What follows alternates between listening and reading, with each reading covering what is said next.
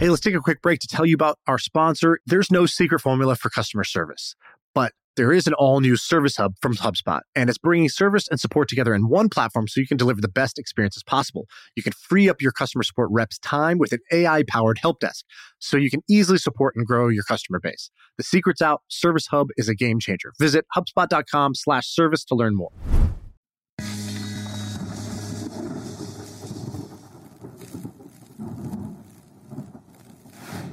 What's going on? Not much, dude. Before the podcast, Abreu was telling us about a guy who is just uploading, instead of competing on YouTube, he's just uploading his videos of him hanging out with his friends, talking onto Pornhub. It's getting popular because it's not Wait, is he porn. really? It's not porn on Pornhub.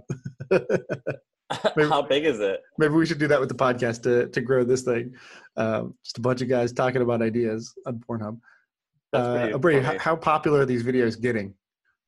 I'm not sure how many views they have, but he gets a ton of free press from it. I've seen so many articles, like every now and again, I'll see articles on it. You just linked a BuzzFeed article. Okay, what so what do you want to talk about? I've got a few quick fun updates that are just funny. Okay, so Heineken 0.0, I've been talking about how I drink a ton of these each day. Yeah. They just DM'd me trying to get that sponsorship. So there we go. Shout out to Heineken. 0.0. Yeah. Second, did you see this thing I'm testing out, Tempo? Yeah, you posted a video of this on your Facebook or in the Facebook group, and it looks like a bootleg mirror. Is that what it... So these guys aren't a sponsor or anything, but they did give me a free thing to try out. It's like mirror. So it looks like a TV, but it's self-standing. But it's got this what was that video game that had a camera that would tell where you are, a Kinect or something? Kinect? Yeah, like Xbox or something. It has one of those on there, so it tells you if your form is shitty or not shitty. And it also has 200 or something pounds of weights. And I'm testing it. And then like as a resistance band, or is it a dumbbell? Literally plates of weights, and it has a barbell and a dumbbell, and you put it on. And, I see. And then there's a leaderboard, and it can tell what type of weight you have on and how many reps you're doing, and you compete. And anyway, it's freaking awesome. But there are a few bugs that I'm noticing. No big deal. Is this released, or is this a private beta type of thing? It's out. It's out now, but they are a new company. And it just makes you realize how hard that type of hardware is. Why did you buy this versus Tonal or Mirror or whatever? I didn't buy it. They just, they saw that I liked this type of crap, and they go, hey, you want this for a few weeks? You can try it. If you want to share, you can. If you don't have to. I go, yeah, I'll try it. Right. And I just like trying these stuff out. So Tonal is kind of like this, except you have to install into your garage. You have to nail it to the wall. Right. And Mirror is no weights. This is just Peloton, Peloton with weights. You know what I mean? Yeah. So do you now that you use it for a couple days, are you this is the future? Yes, I'm in. No, but it's cool. It's kind of it's as revolutionary as Peloton, which is it's just got to get maybe a handful more people into that sport. Right. No, it's not revolutionary, but it's quite fun. But would you be disappointed? All right, it goes away. They take it back from you in a couple of weeks. Yeah, I would have bought it. Bummer. You would have bought it. I would have bought it. Yeah, it's That's pretty sick. And then I want to bring up one more thing that I'm learning about. And wait, what was the name of that one again? Let's shout them out. I think their URL, you can't find them anywhere. It's called Tempo, but if you Google Tempo, you don't find it. I think you said, it was tempo.fit. Is it something like that? Tempo.fit. Right. It's cool. It's just nifty. The guy who started it is 27, real young, 26, a young guy. It's neat. And are you on the website? I'm on it right now. It's cool. So I like the idea, and obviously Mirror got bought, and that's cool. And everyone's like, wow, what is this thing? I think this device is not as good looking as those are. It looks more like an air conditioning unit than Mirror, which looks like a slick, mirror on the wall. But that's because Mirror, it's just Mirror was the woman who started it was a ballerina, so it was all about body movement. And, that's what she was. She was a ballerina. I've never met someone who's actually a ballerina. Yeah, she was a ballerina. So it was all about mobility and body weight stuff. This is just a little bit different. This stuff's fun though. I love it because when you go, the bad part about working out at home is the lack of competition. This stuff's it doesn't feel as intense. Yeah, this stuff's fun. And the second thing that I'm learning about, what did I watch? I watched I like history, so I watched Alexander Hamilton. Then I've somehow Wikipedia'd my way to Ford. Let me tell you something about Ford. And this, I see this consistently of businesses of this era. So when Ford started, Ford Motor Company, Henry Ford, when he started Ford Motor Company, they raised $28,000, okay? And that was in like 1903, I think. So $28,000 in 1903. Inflation calculators are never entirely accurate because there's just too much. It's too Context. Hard to. Yeah. But like we could probably say that. Let's just say it was 10 to 20 times x, 10 to 20x bigger. So let's just say $700,000, or that's or $100 or $1 million, whatever. It's a fucking car company. So they started Ford with $28,000 in 1903. Okay, and they used that, and by 1905, 3 years later, they were giving out dividends to shareholders, to the point of shareholders 3xing their investment. Their investment. Is that crazy to you? Like I read about this all the time. That these companies take so little money to start back then. And B, they're paying out dividends so quickly. Yeah, it's surprising because there's obviously like a fixed capital cost there to do things. So I don't know how they did that, but I don't know. It seems like all right. So there was this tweet over the weekend that's related where some VC, this guy Josh Felser, I know him. Felser, he was like he's a Freestyle Capital, also a Duke alum. So he was like, oh yeah, give me I'll take a great entrepreneur over a great product any day, or something like that. Just tweeted that out. And two funny things happened. One, this other founder replied, and he was like, you don't take founders. That's the problem with VCs. You have it all backwards. Your capital is a commodity. You get chosen. You don't choose founders. So this guy got like really upset. And like that's totally not what he was talking about. Like I will take you. He was just saying like I would. He's just poop tweeting. Yeah, exactly. He was not thinking that he was about to get sideswiped by this guy. And then he had to like apologize because every VC has to like toe the line. It seems like with this type of stuff. So then the second thing was, there's this old Mark Andreessen article called The Only Thing That Matters. And Mark Andreessen has this blog that's like offline, but there's a thing called the PMark Archive that still has his old blog posts. And the blog that says The Only Thing That Matters basically says, hey, there's this debate. What matters most, team, product, or market? And he's like, a lot of people, think the best product wins, but once you get some experience, you realize that's not true. You do need a good enough product, but that's not the most important thing. And a lot of people will say team because that sounds really great because you seem like somebody who's betting on people. It's a great way to get people to feel flattered and take your money as an investor. But, there's that old Warren Buffett quote, when a great entrepreneur walks into a crappy business, the crappy business keeps its reputation. And he says, a great team it's a nice to have. Right. And he goes, I will propose that a great market is the most important thing for any startup. I'll take a great market over a great team and a great product any day of the week. And he explains why. So, but anyways, long way of saying how much of, like when you talk about Ford back then, cars, like the whole automotive industry, I mean, what a hell of a market, right? That's still today one of the largest markets that's out there.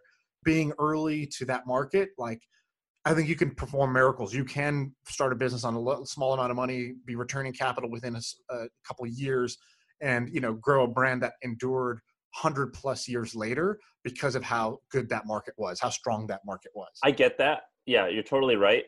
But even for, let's say, like the Bitcoin guys, like that in 2000 and when did all that craziness go on? 14. If you launched, started like 2009, 2010, but then the hype happened 2012, 13, 14. Yeah. So even if you started a Bitcoin thing around the hype train, I mean, that's like, you're going to take off. Right. It doesn't matter how bad, if you have Bitcoin in it, you're taking off. But even then, like a lot of these businesses had to raise a lot of money. Right. And I'm like, and this is my favorite era in history, about 1900 to about 1930. Carnegie did the same thing where he built a bridge and was turning crazy amounts of dividends to investors in like 1 or 2 years. And dividends from startups isn't really something you hear about right now. It's more so. And so anyway, this just like, I'm crazy fascinated on. So there is one major thing, which is income tax didn't happen until like the 1920s, I believe. So yeah, and also I don't study history like this at all, but my questions would be, I would love to just see the use of funds. So where does that $28,000 go into starting this? So, what were the wages of people?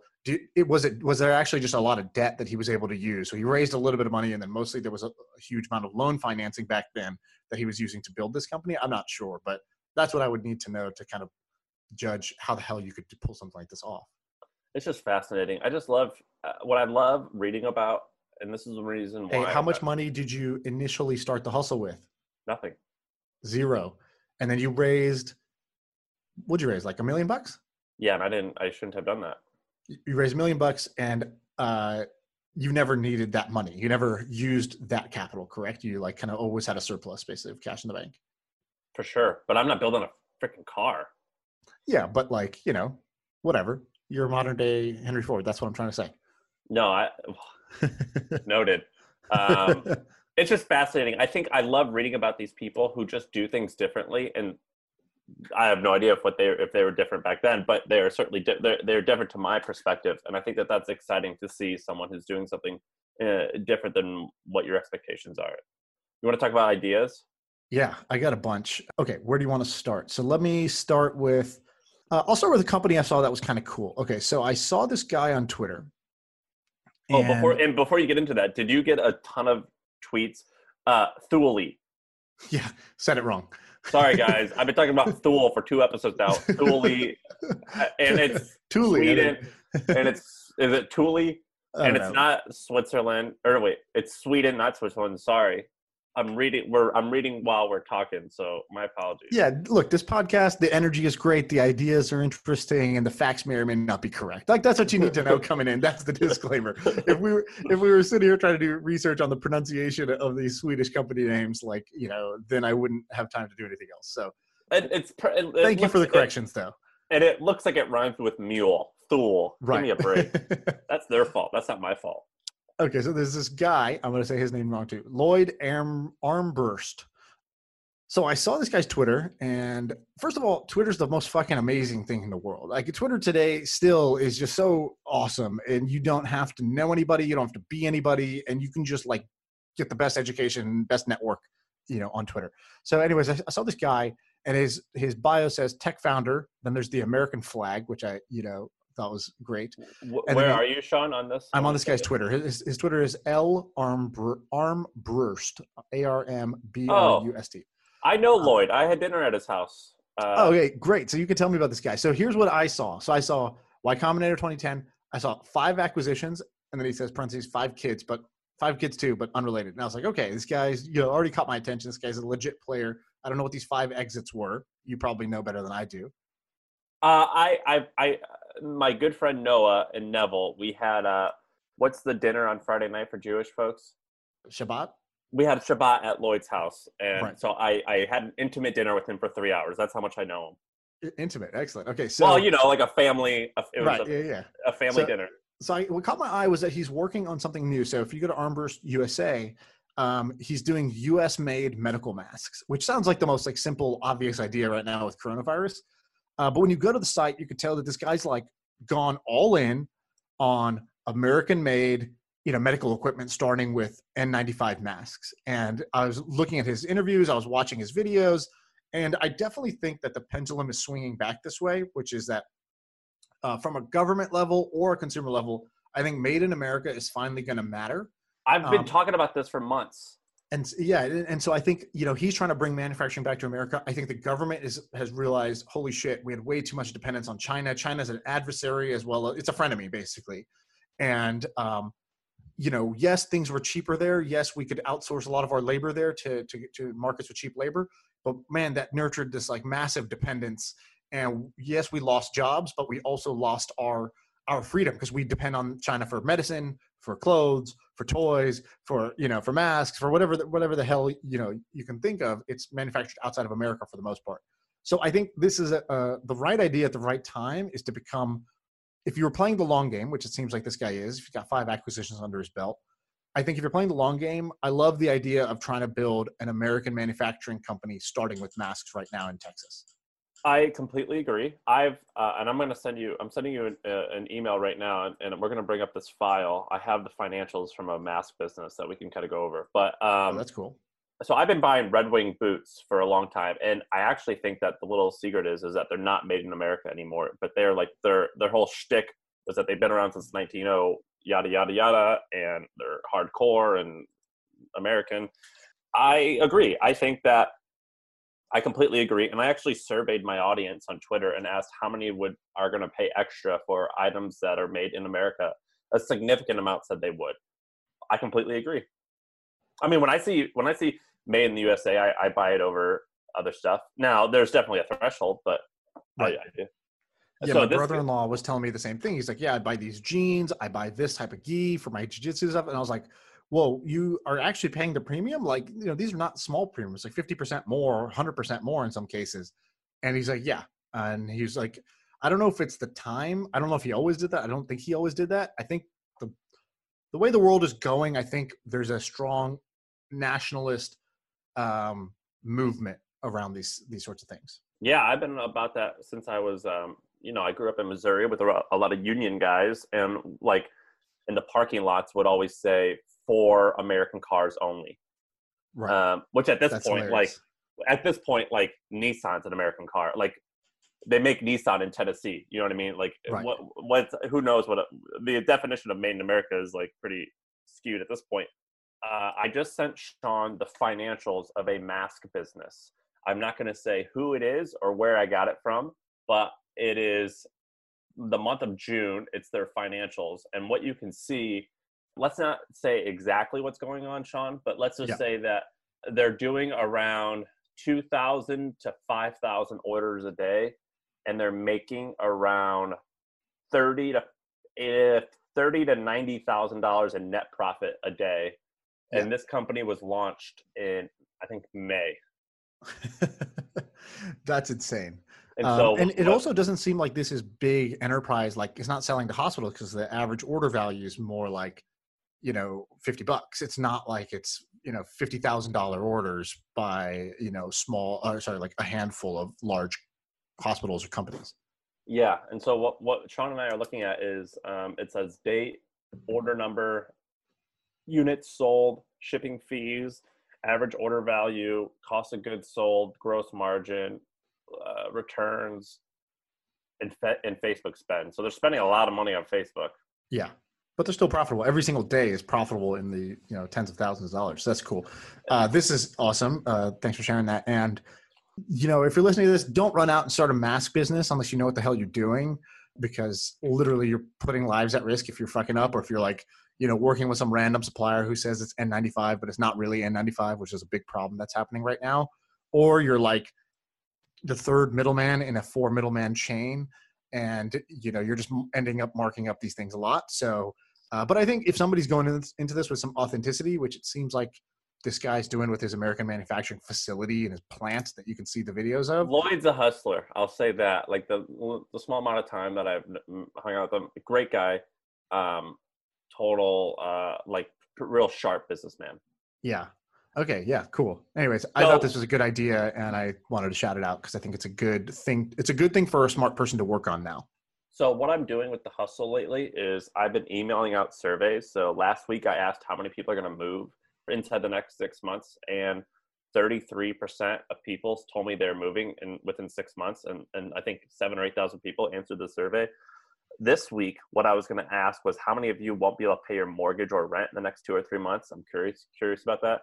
But I could do made in America about what are you partial towards made in America or made in your home country goods. Or like, in the last 30 days, have you knowingly chose an American made product and spent more on it? Because, like, did they actually put their money where their mouth is versus like, yeah, I would consider it. I think everybody's like, yeah, I would prefer an eco-friendly product. And then do they choose it or not? That's a different question. So, let me see if I can ask something like that. Okay. Those financials are freaking crazy though that I sent you. I think that it's bullshit. I think that if you're going to start a mask company just for like the revenue that you're going to get out of it, I feel like you're going to get crushed, or it's just not going to exist in like 3 months. Yeah, exactly. I would not do it I would not be thinking of it as a durable business. Yeah, and I'm not a fan of it. What software publisher, Sean? Software publishers. All right. So this guy brought this up again, stolen from Twitter, because that's where I get most of my ideas.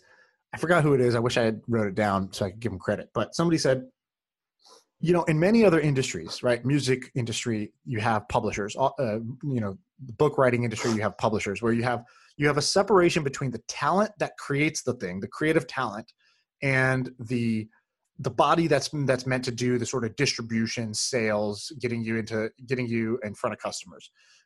And so there are a whole bunch of industries where you have publishers, but weirdly in software, there's very few software publishers. Usually when you start a software company, you're going to be responsible for the idea, for the creation of it, for the iteration of it, for the distribution of it, for the sales and marketing of it. And I thought, that's actually kind of interesting. And I was curious why you think that might be the case, that, that's not the case with music. It's not the case with books. It's not the case with a whole bunch of other, fields where you have publishers.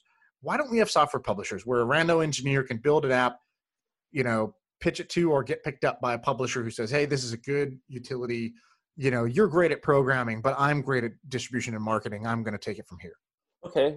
This is a great one that I know a little bit about. So someone who's a little bit older than me might criticize me because I'm not getting it exactly right. But in the 1980s and 1990s, this was the model. This was a thing. And so it actually worked like SoftBank. I've mentioned SoftBank a lot. They had a magazine, a tech magazine.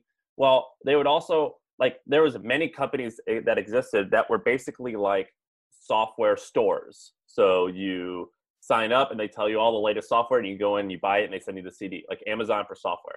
Right. One was called, that's what SoftBank had. That's how they grew to be so big, so fast. The other one was started by one of my favorite guys ever. His name was Felix Dennis, and he had Micro Warehouse. And it was a warehouse for software. And you could go and buy whatever you want. And they went from zero to a publicly traded company in like 4 or 5 years. Massive. Right. And so I think that and there's many other examples that I could find like that. And we should also say the gaming industry still works like this, where software for games, whether it's a small little, boredom killer game where that you play with your thumb or you're flicking noodles around a screen, you might get picked up by Ketchup or by, Lion Studios or whoever. And then also on a bigger level, great games can get bought by Riot or Blizzard, Activision or whoever. And then, okay, cool. Now it's under that umbrella. That's the publisher. The games are kind of like their own thing a little bit. Like the games are weird. The games are their own beast.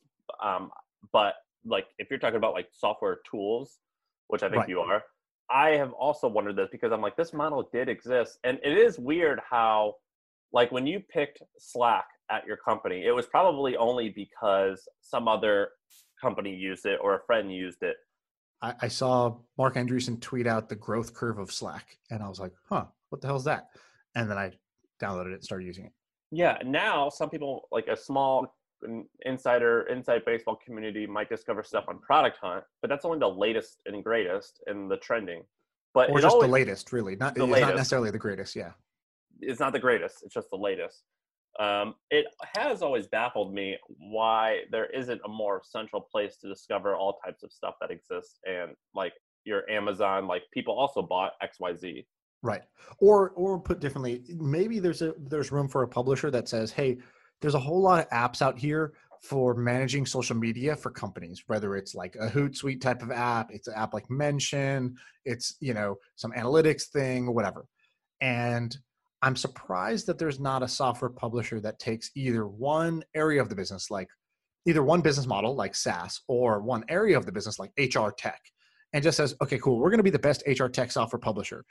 We already have our one flagship thing that everybody uses, but then we're going to sort of become the publisher for these independent projects that we think we will find the best in class, customer service chatbot, and then that will get distributed under our umbrella. I feel like somebody, an enterprising individual could try to bring software publisher model back and basically not be creating products, but just be curating products, because there's so many products out there. So if you have the trust of the consumer and you have the relationship with the buyer, then being a great curator is way better than being just yet another creator in a sea of creators who are all building, these tools. And you're just like, oh, which mail software should I use? There's 50,000. How the hell do I know which one to use? One of these companies is called G2, and they were just in the news today because they laid off a ton of people and raised $100 million, even though they took $5 to $10 million from the PPP thing. Right. But they're not a publisher, right? They're just a reviews platform, right? There's a fine line. I think that you could argue that maybe they are, but correct. Yeah, they are not in the way you're describing. No, they are not. But they are a central location to discover new stuff. So the other, I'm not even convinced that this is a good idea. I just thought it was an interesting question. Why doesn't this exist here where it exists in all the other fields that are very similar? The other one of this that I've heard that's interesting is basically the Hollywood agent model for top programmers. So the same way that like athletes, musicians, actors have agents who do the negotiation for them, take them from project to project, like top engineers are compensated in the millions of dollars at tech companies today. So why don't they have agents? And why don't they have agents who negotiate on their behalf, who move them from company to company and will take offers and solicit bids and say, look, I think a good agent I think anybody who negotiated for a good to great engineer could get them an extra 20% annually just on better negotiation. How many engineers at Twitch do you think make over 7 figures a year annually? Twitch has 3,000 employees, right? No, it's just under 2,000. Okay, and so the product and engineering would be like, I don't know, let's call it 700 folks. I give or take. I have no idea. Well, of 2,000 employees at Twitch, how many you think make over 7 figures annually? 10 to 15, something like that. That'd be my guess. 10. So that's 10 to 15. Are they all execs? Those are like senior execs or like probably super senior engineers. Now, the problem with that is that the stock price appreciated. So whatever their offer was, their offer might have been worth $400,000, but Amazon stock has gone up so much that $400,000 offer is now worth 1.2 million because the stock price has, quadrupled in the last, 5 years. So 10 to 15. I mean, I think you're kind of explaining why this doesn't exist. But that's one company, and that's a small company. At Google, there are individuals who at Google who are making $50 million a year. No way. Who? Yeah, it's public. There's guys you can look up. I forgot the guy's name, but there was a guy who either left Google to go to Facebook or whatever. And in that transition, they basically said what this guy was making every year at Google.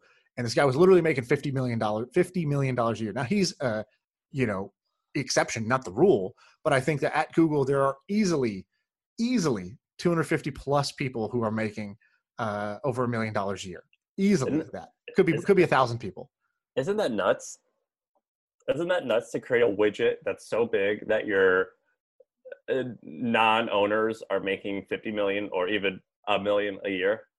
Like, I understand. Yeah. I understand if a salesperson makes over $1 million a year, that's easy. That's a no-brainer. It's just you just get a percentage of what you make the company. So yeah, the upside's unlimited. But the fact that just like a salaried or like normal-ish non-sales employee can make over 7 figures is fucking mind-boggling to me. Yeah. So I think you don't have to have huge quantities in the same way that there's I think 350 or 450 total NBA players. Period.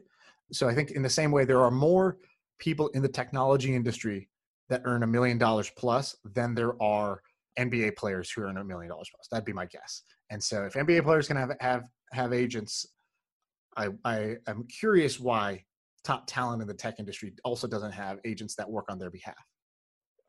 So Brady just found the article. Google paid a total of $105 million to Andy Rubin and this guy Amit Singhal. That's the guy I was thinking about. Well, Andy Rubin. He got acquired. That's different. They created Android, but yeah. This guy, Amit Singhal, they agreed to pay him $45 million, but ended up paying just $15 million because he went to go to a competitor. Imagine getting guaranteed $45 million and then leaving to go to a competitor. That's amazing. That's what it's crazy. The Zappos guy did. Well, he walked away for the money. I'm saying, imagine what the other offer must have been that this guy switched teams. It's crazy, man. It's crazy. Like the top AI people, the top machine learning people, the top self-driving cars people, these guys are making millions of dollars a year. God bless America.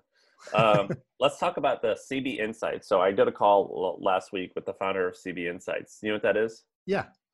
Okay, so listeners, CB Insights, they're most famous because they have a newsletter like The Hustle, and the guy who owns the company or is CEO writes it, and he's kind of quirky and funny and irreverent.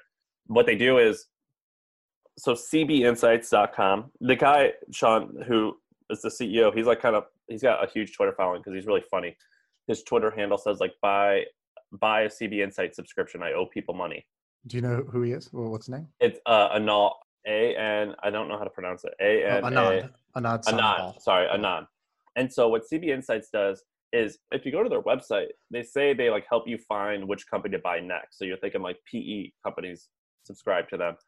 And I just did a call with him. They're huge, by the way, huge company. I'm not going to reveal anything else other than that, but they're big. And everything else I'm going to talk about is public. But if you go to their pricing, their top tier pricing is $250,000 a year. And I go, what is CB Insights? And he was like, basically, we are a cover your ass. CYA, yeah. Have you ever? I'd never heard that term before, and apparently, oh, dude, go to a big company, you'll see CYA all over the place. I've never heard of it. It means basically like if you're going to make a decision, you need to cover your ass, so you're not the one to blame if that decision is a bad decision. And so, an oversimplified example of this is, let's say you're a huge company with 5,000 employees, and you have to choose between this company and this company for, let's say, like your Salesforce thing. Like you're trying to figure out, do we use HubSpot, Salesforce, this or that or this? Now that's an oversimplification. Usually it's for like smaller vendors, and you've got to do research on them to figure out like, are they going to go out of business in 10 years? Shit like that. And I have never heard of someone needing to spend $50,000 to $100,000 a year to solve this problem. Have you?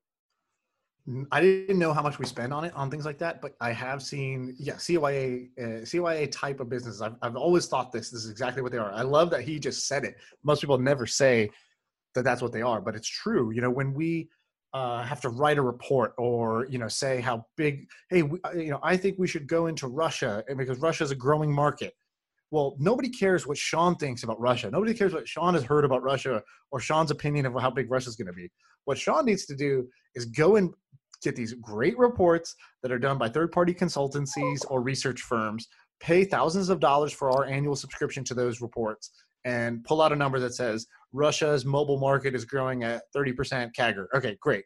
That's the thing I need to justify the budget I'm asking for, to justify the headcount I'm asking for, to get the green light on my project. And that's just the way the world works. These are like, it's like, you know, insurance for schmucks, you know, on I don't have to put my name on the line. I put their name on the line. And in order to put their name on the line, I just have to pay them a nice little fee every year. It's just crazy that a business that can be worth maybe $1 billion or billions of dollars in Gartner's case exists on bullshit politics inside of a company. Well, okay, look, they do good research, so that's cool. They are also often wrong because their forecasts are forecasts and people suck at forecasting things. And the things people want to know are usually the uncertain things, and you're going to be more wrong on those. So I'd say they do provide value. Like, it's not like you don't get anything from it, but you would never pay that amount for that level of information. You pay that amount crazy because it's a seal of approval. It's a source cited for your decision making. Well, I got curious about that, so I'll give you another example. Have I told you about WGSN? No. Okay, so let me make sure I said it right. WGSN. Yeah. Okay. It stands for, well, I don't know what it stands for actually. WGSN.com. It's owned by a public company in England, so you can go and learn all about it.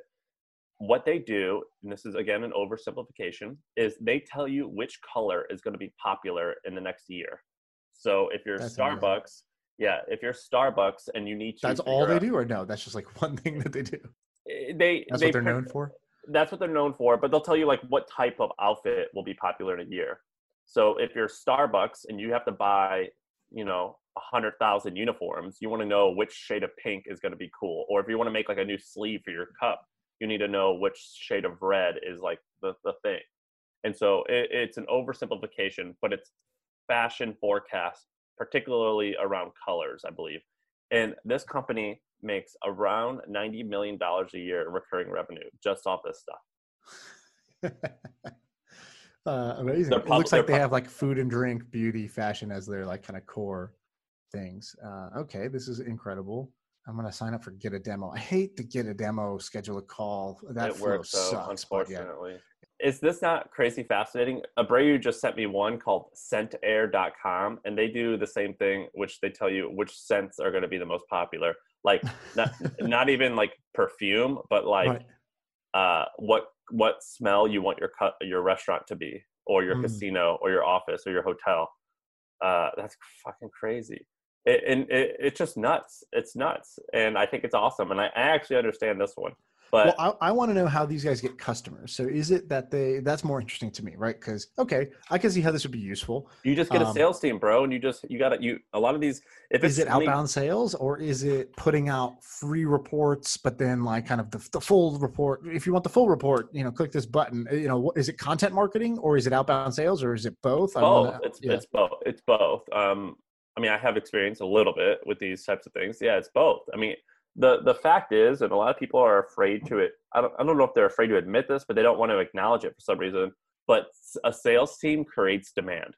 So when I had the hustle, me personally, I sold advertisements and I got us to $30,000 a month in revenue, like right away. Like it was like we got to like 50,000 or 100,000 subscribers, and I go, all right, I'm gonna go do ad sales. I got us to $30,000 a month. Then like with the same amount of subscriber base, we went and hired 2 or 3 salesperson, and it got to like 200,000 like immediately. Right. And I was like, holy shit, that fucking worked. and then I learned more about this, and I learned that like I listened to an interview with the founder of maybe Squarespace or WordPress, who was like this like engineer dork type of guy who typically hates sales and marketing. And they're like, yeah, sales and marketing just lit us on fire, and we just exploded once we hired a sales team. And so the fact is, my point is like, if you have like a pretty good product that solves a problem, if you hire a sales team, you explode. So how do you count the economics of a sales team? So you're like, how much does each salesperson need to make for you for that to be viable? Yeah. So you traditionally give a relatively low base. So it could be $50,000, it could be $100,000, it could be $150,000. And then you say you get 2% to 5% usually of all the sales that you bring in. And right. So you're on target. So how much do you think a salesperson needs to generate? And what does one individual salesperson need to generate for you? What's your target? At least $1 million. But so in media sales, it's around 1 to 3 million. In software sales, it's probably around 500,000 to 1.5 million. Software. So you need a salesperson to bring in $1 million a year of revenue. Yeah, and I'm doing some rounding here, sure. But yeah, that's that. Like it's not 100,000; it's more like $1 million. Is what you're saying? Yeah. Yeah, and that's very doable. And a software company that has recurring revenue, you could get, if you had a salesperson that cost you $150,000 a year, and they are bringing in $500,000 a year. That's pretty good, because hopefully a lot of those folks are going to renew. LTV is there, yeah.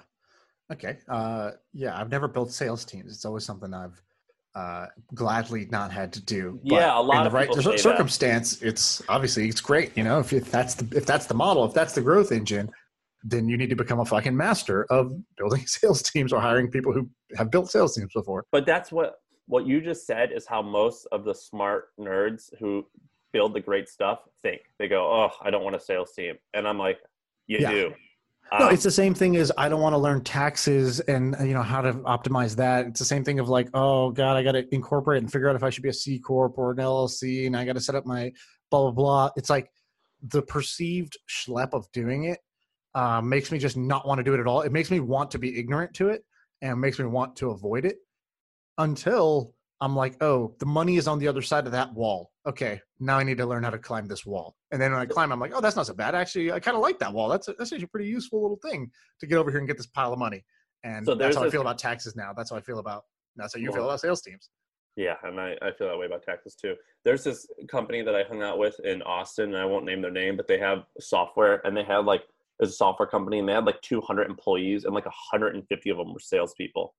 And they grew it just like crazy. And I'm in my head, I'm like, as someone who is a little bit more nerdy than I am salesy, I'm like, that you are selling vaporware, but they got results. So I'm going to give you 2 ideas that could use salespeople, and I want you to tell me what you think. All right. So I'm going to start with the one I'm more excited about. Maybe I won't even get to the second one. Let me see if I can articulate why I'm excited about this. So, okay, at the last 2 companies I've done, I created, so we use Slack as the primary way the company communicates. And Slack's great. Slack did a great thing, which was it got us out of email, and it got us out of direct messaging where I just I'm going to bug Sam about this, or create a giant group for everybody who's working on the marketing campaign or whatever, right? And Slack created channels. And channels are sweet because it's you make a channel for marketing, that's where I go talk about the marketing campaign. And whoever is interested, like a lot of people can see it, but nobody feels obligated to reply. So it's a really helpful way for information to spread inside a company. But what I found was that there was a whole bunch of things that I just wanted to share that like I didn't need to go into any specific channel. And it wasn't like, I wasn't trying to create work by sharing it. I just wanted to share a thought on my mind. So I created this Slack channel in my Slack called Sean's Inner Thoughts. And I branded it like that because I thought people would be curious what my inner thoughts are. And so and then a whole bunch of employees joined that channel. And really all it was just a place for me to dump random thoughts that I have about stuff. Something I saw was cool, something I thought we were doing, something I'm noticing, blah, blah, blah. And that was always well received. And now after we got acquired, my coworker Jason did that at Twitch. He created Jason's Inner Thoughts. And there's like 80 people subscribed to this thing. And it's kind of like just like a private Twitter. He just posts random stuff. And sometimes people react to it, but nobody feels obligated to respond. And because that's the norm of that channel.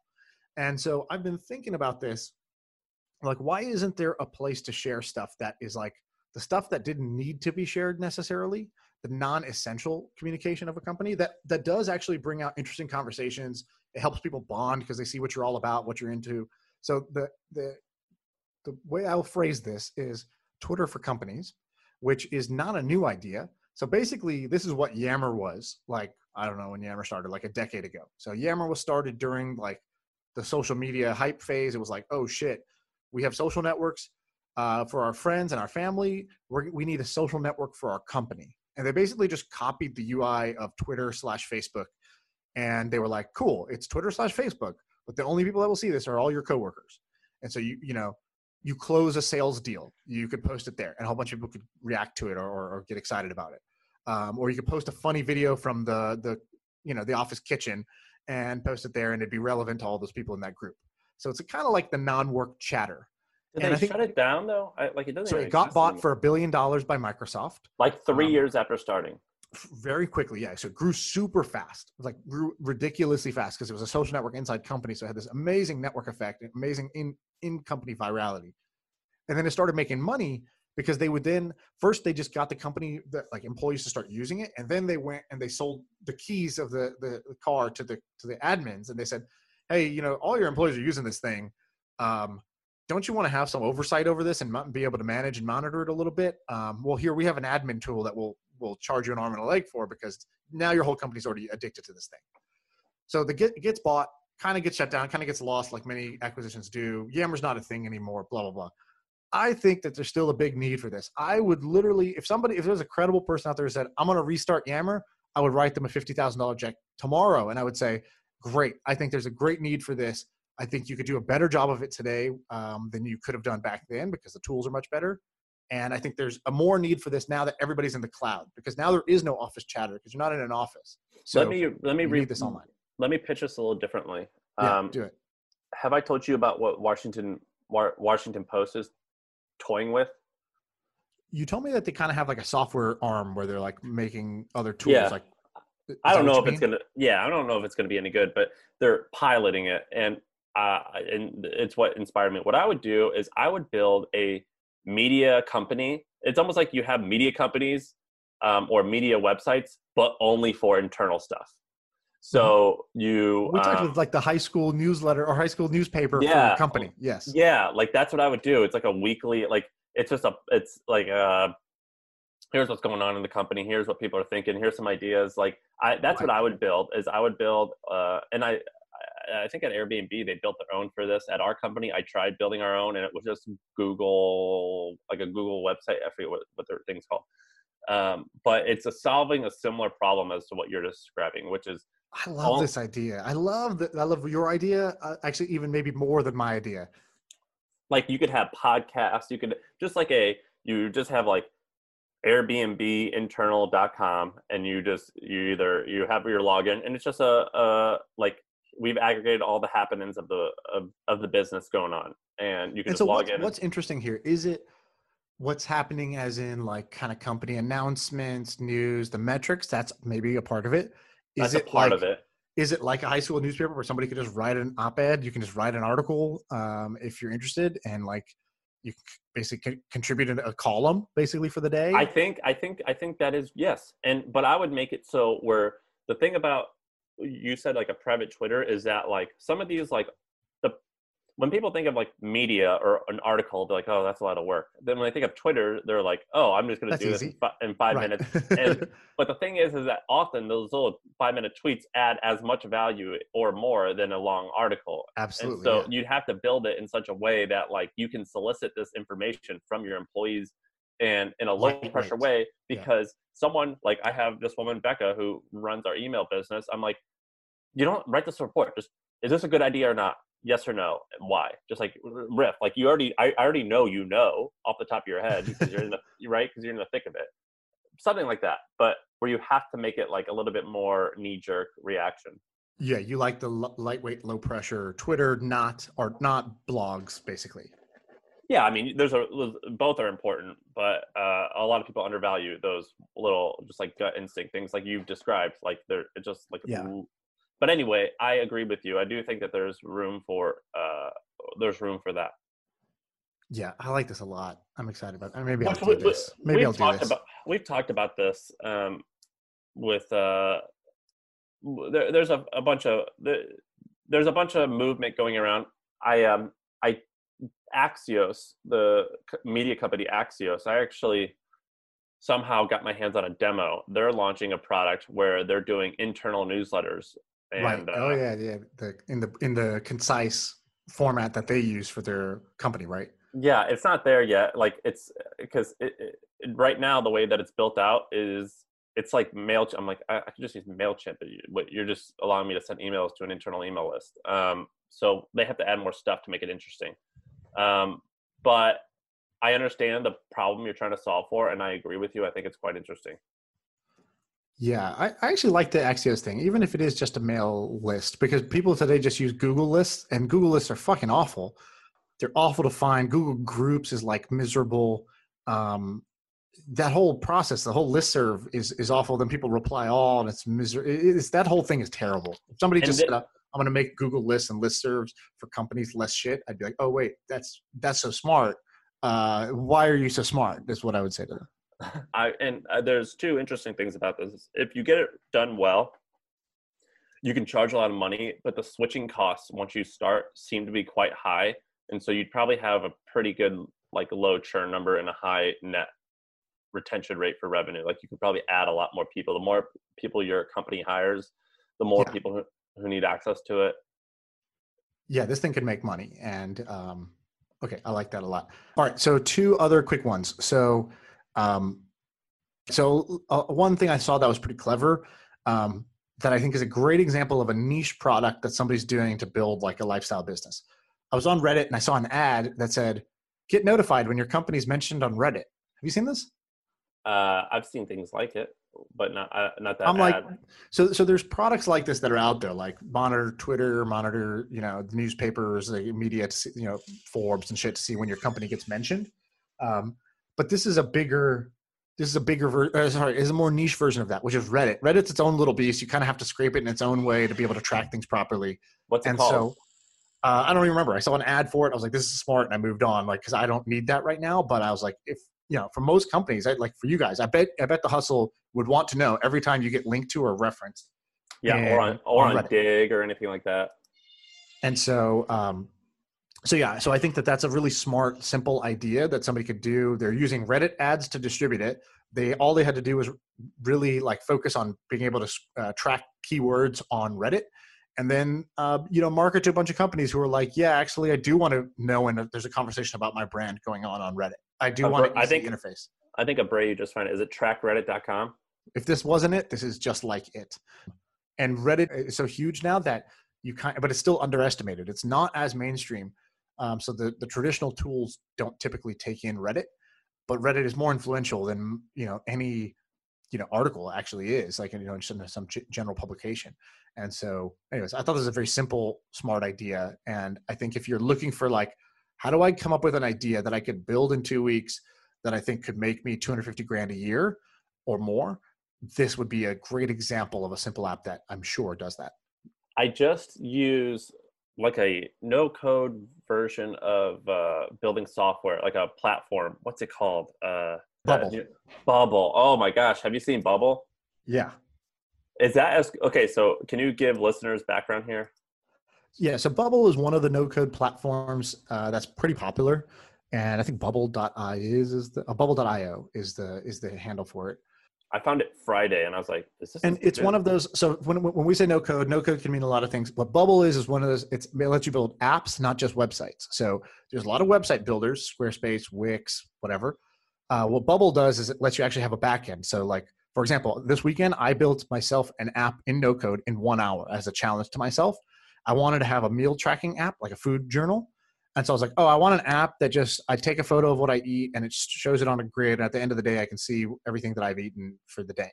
And so I built myself a little thing. I was going to use Bubble. I ended up using this other thing called Adalo, and I actually built it. Like, you can have it. If you download this app, you can see what I eat every day.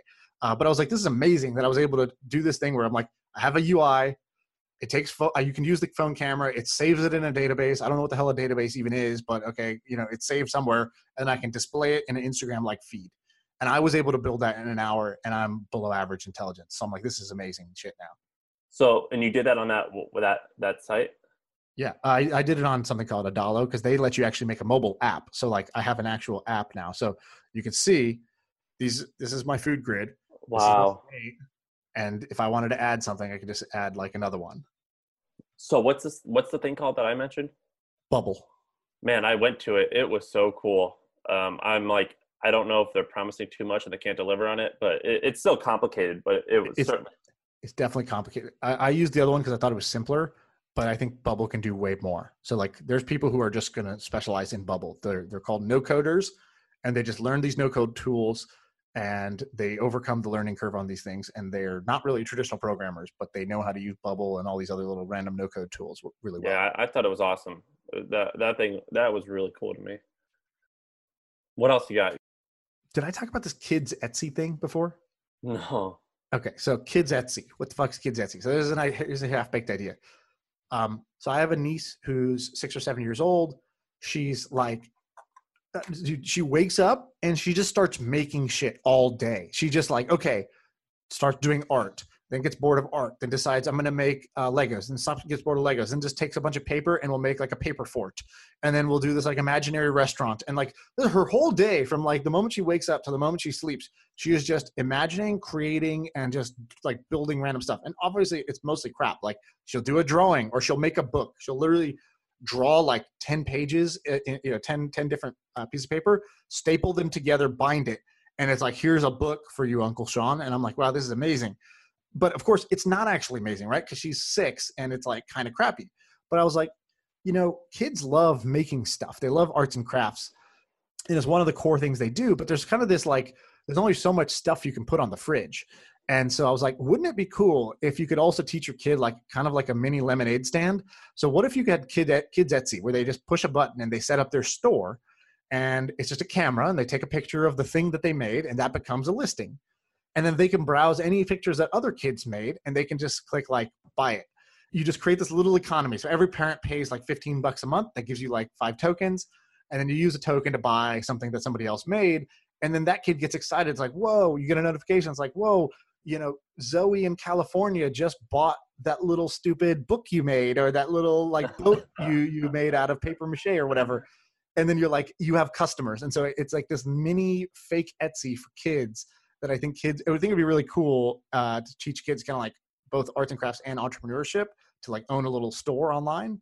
And it's kids buying from kids. What do you think of this idea? I am so wonderful. I'm so not in the know of this market. Like, someone told me about Kids Uber, like when it launched. I was like, that's for like carpooling, like to school, you mean? Yeah, or like an Uber driver that you can put your children in. Trust with your kid, yeah. Yeah, and I was like, that's the stupidest shit ever.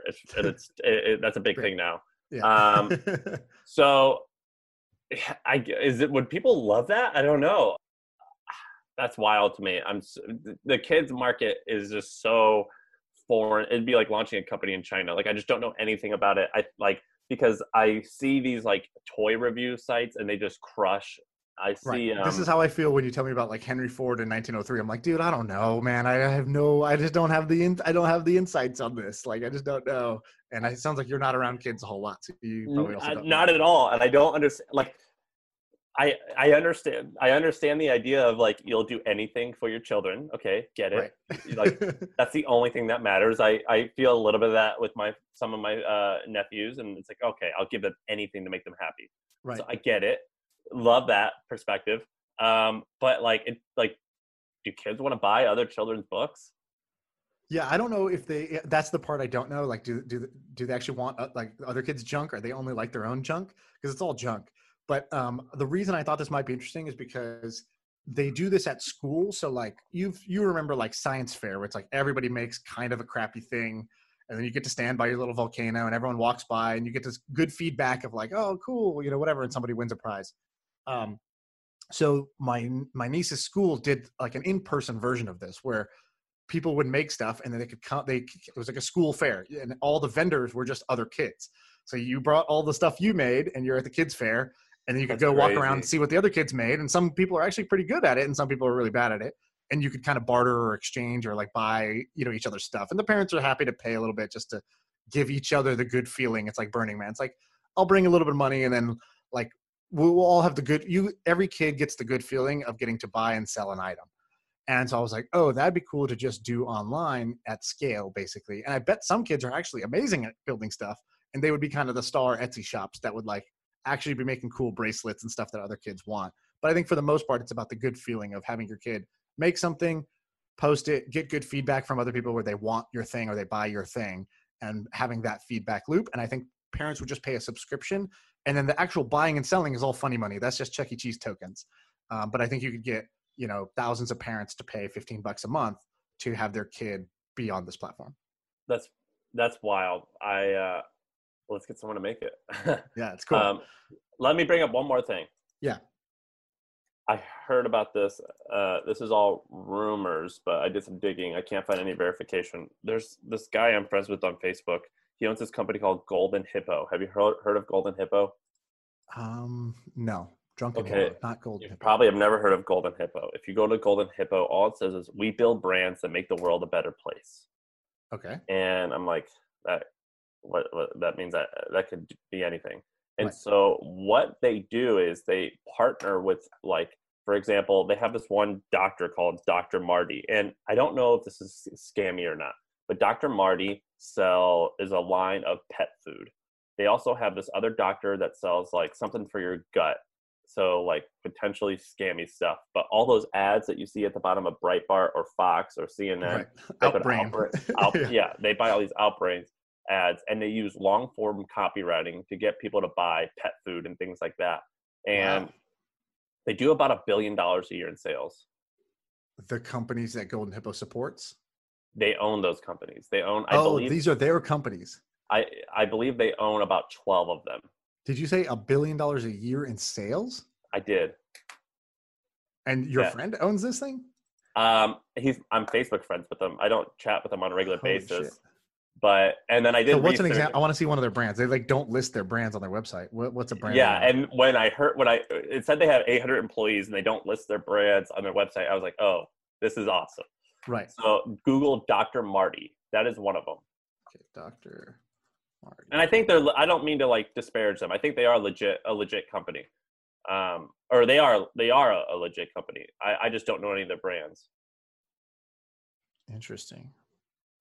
They have another one called, there's this one doctor. It's like a white guy doctor with fucking, I'll look him up.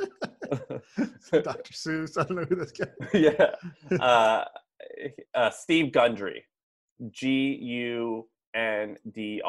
So Google Stephen Gundry. Dr. Gundry's books and podcasts. And he sells books on a family cookbook book for Crock-Pot. He sells just all types of crap. It's just freaking crazy. These guys, like, it's just so funny to hear about these people that aren't in the mainstream, are kind of behind the scenes. So here's what's interesting. All right, so I go to Dr. Marty, right? He's got an ad. He's running an ad around this article that's called 3 Dog Behaviors Caused by a Poor Diet. Now, the ad is actually going to a different website called caninecodes.com, not his sales website. So Dr. Marty writes this article, Marty Goldstein, DMV, I don't know, DVM, I don't know what that means, Doctor Veterinary Medicine maybe. What does your dog's behavior actually mean?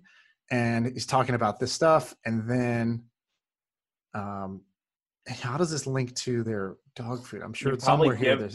You probably give them your email. But like, okay. All right, if you go to GundryMD.com, you'll see his website, and he sells something called Vital Reds, which is concentrated polyphenol blend. I have no idea what that is.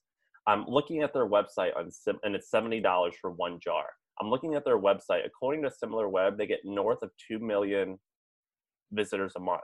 If you get north of 2 million visitors a month to a store that sells a $60 product, you're probably most likely crushing it. Right. So this guy seems legit. So Dr. Stephen Gundry is a renowned heart surgeon and a New York Times bestselling author of The Plant Paradox and The Plant Paradox Cookbook. Okay. So he's not like, I thought for a second they're just making up fictional like Aunt Jemima or like, Colonel Sanders. I didn't know if they were like trying to create like characters or if these are actual doctors and vets. No, I think they're like Dr. Oz types, but I don't know but this guy, Gundry MD, he sells supplement, skin and hair care, food, dog food, books, and magazines.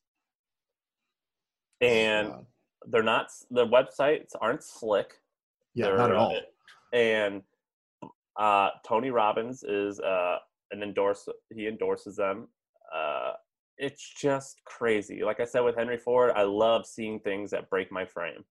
That's a great way of putting this. It's like my brain is like, I'm struggling to even talk because I'm just like, my brain's like breaking and trying to refigure out, okay, what is this new information that I need to process and figure out what the hell this is for, and why am I not doing this?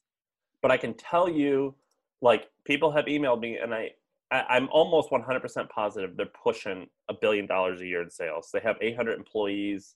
This is all on Glassdoor. And I looked them up on Reddit, and it says Golden Hippo Media is constantly hiring copywriters and constantly hiring media buyers. And I've seen this Dr. Gundry all over the place on these Outbrains, so I know what they do. So it would be interesting. We should like find out who are the top advertisers on Outbrain. Because I think Outbrain is something everything. If you don't know about it, you're like, what the fuck's Outbrain? If you know about it, you're like, oh, fucking Outbrain, and you just like disregard it. But like, look, there's a reason Taboola and Outbrain, like, there's a reason they make all this money. There's a reason people are spending money on these ads because they're working. So who are these advertisers? Who are their top 10 advertisers? What I would want to know. And I bet I would have my brain broken 5 more times in that list. So I just did a quick Google. EditorsChoice.com is the largest advertiser on Outbrain, followed by Edmunds.com, which is cars. Cars, yeah. Followed by HealthGrades.com. Have you been to editorschoice.com? What is this? I have no idea. It's like bootleg WordPress site with like random articles. It gets 10 million unique visitors a month. I must have typed something wrong. This is ridiculous. No, you're right. I went there too. Like, what the hell is this? It's crazy, man. It's crazy.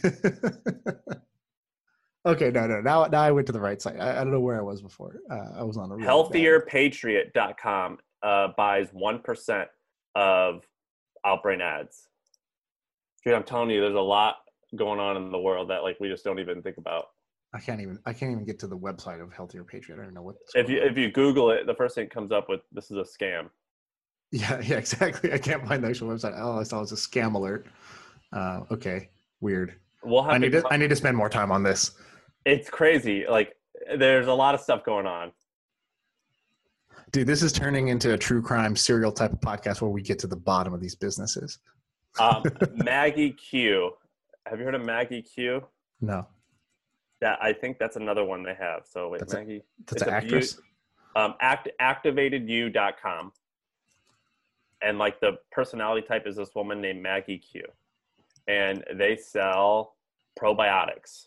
And this website is one of, I think, Golden Hippo's website. So much so that when they sell so much stuff that I Googled them, they opened up a massive, I think 20 or 30,000 or 40,000, something huge, square foot warehouse in Memphis. But where are you seeing, okay, so they're hiring a bunch of copywriters. What are you seeing that they need all these copywriters for? So I see some blog posts, sure. Because the way that but they're not like doing work, sales pages. Like you just don't. It's always I'm not finding them. You always go to the side door. The sales pages are for where you send paid media to the side doors, and those side doors that work best are long form copywriting. So if you go to Outbrain, go to Breitbart.com with your ad blocker off and scroll to the bottom, and you will 100% see an ad bought by Agora, which does long form sales pages to get you to buy a $5 book or give you their email. Oh my God, Sam! Now I got a whole bunch of stuff I got to do today just to get my head around this. Okay, so you've given me my homework. Crazy, right? It's freaking crazy. We'll come back to it on. We have Andrew Wilkinson coming on Thursday, so maybe we can bring this up to him and get his opinion. It's weird, man. It's weird. I just love having my frame broken, and this will break anyone's frame. Yeah, for sure. Okay, cool. I'm excited for the rest of the week. We got Andrew Wilkinson. We also have the CEO of Barstool coming on, so that's going to be exciting. Yeah, we're recording that on Wednesday, right? Yeah, that'll come out, I think, next week. All right. Well, we good? Yeah, we're good. Let's go. Oh, hold on. So Brady just linked this tweet thread that we got to read. So 10 things we've learned at Golden Hippo after spending over $1 billion parentheses of our own money on online media. That's Craig. This is the founder? I've talked to Craig. Yeah, he seems like a nice guy. I've hung out with him at a conference. I don't know if he still owns it, but he owned it. Okay, so this is interesting. He says the idea that they must see your ad 7 times before they buy is the biggest line of BS in advertising history. No matter how long you've been doing this, what you think will work is often wrong. Great ad ideas come from anyone. Influencer marketing is for companies that like burning money. Your customer cares literally zero about your company, your story, your brand, or even your product. What they do care is what it can do for them. Don't fight this, embrace this. Okay, so this guy, Craig, is he a cool guy or what? Let's have him on. Yeah, I'll message him right now. I'm texting him right now. All right, so on the podcast, we've talked about this $1 million idea thing. What did we say, Sean? Yeah, thought exercise. Something you could build in 2 weeks that can drive over $3 million of revenue within, 3 months, let's call it. And you can't spend like $3 million to get it, right? So you can't like spend on ads like that much. So the budget restraint was, so it's 2 weeks to build, $3 million is your goal within 3 months, let's say, and $10,000 initial investment. That was the thought exercise. And we are going to bring our ideas to the table up for that. I have a couple thoughts on this, but I want to hear what you think, what you've been thinking for not ideas yet, but just about this thought experiment. Sounds like a ton of work. I'll do it for fun. So maybe in the next couple of weeks, we'll actually address this and do this. If you want to participate in this, tweet at Sean or I and let us know. If this gets like a ton of interest, we'll actually follow through with this. Yeah, it turned out to be harder than I thought to think about this stuff. And I'm a professional thinker about stuff for a living. So I was like, okay, I actually need to sit down and do this. I can't do it off the top of my head. And I wanted to come to the table with something interesting that's actually relevant and not like, a total knee-jerk, half-baked answer. But I'm actually going to break it down into 3 groups. The first one is the exact thing that we just said. 2 weeks to build, $3 million in 3 months of revenue, and $10,000 initial investment. The other part of that first one is you can't use your personal assets. So I can't say like, I just invest in this company, or you can't use the hustle to do some crazy shit. It's like just you as an individual person without using your other resources. So the second thought experiment is, if I had to make $1 million in the next 2 months using my existing resources, how would I do it? Which is less relatable to a listener, but more relevant to us. Because we why would we take the hard path? We would actually take the easier path, which would be to use our actual assets. So that would be the next thing. That's the second thought experiment. And then the third one that I'm thinking about is the same sort of overall criteria, but with a larger budget for the initial spend.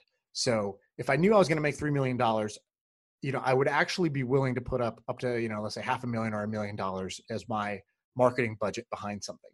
And so that's the third one. Now I'm going to come to the table with answers for all 3 of those buckets, but I need time to think about it.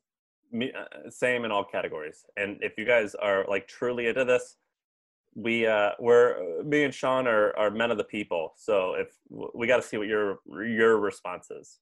Right on. Okay, cool. We've addressed the elephant in the room. Awesome. Okay, cool. I'm going to go swim, but this was fun. All right. Tough life. Bye-bye.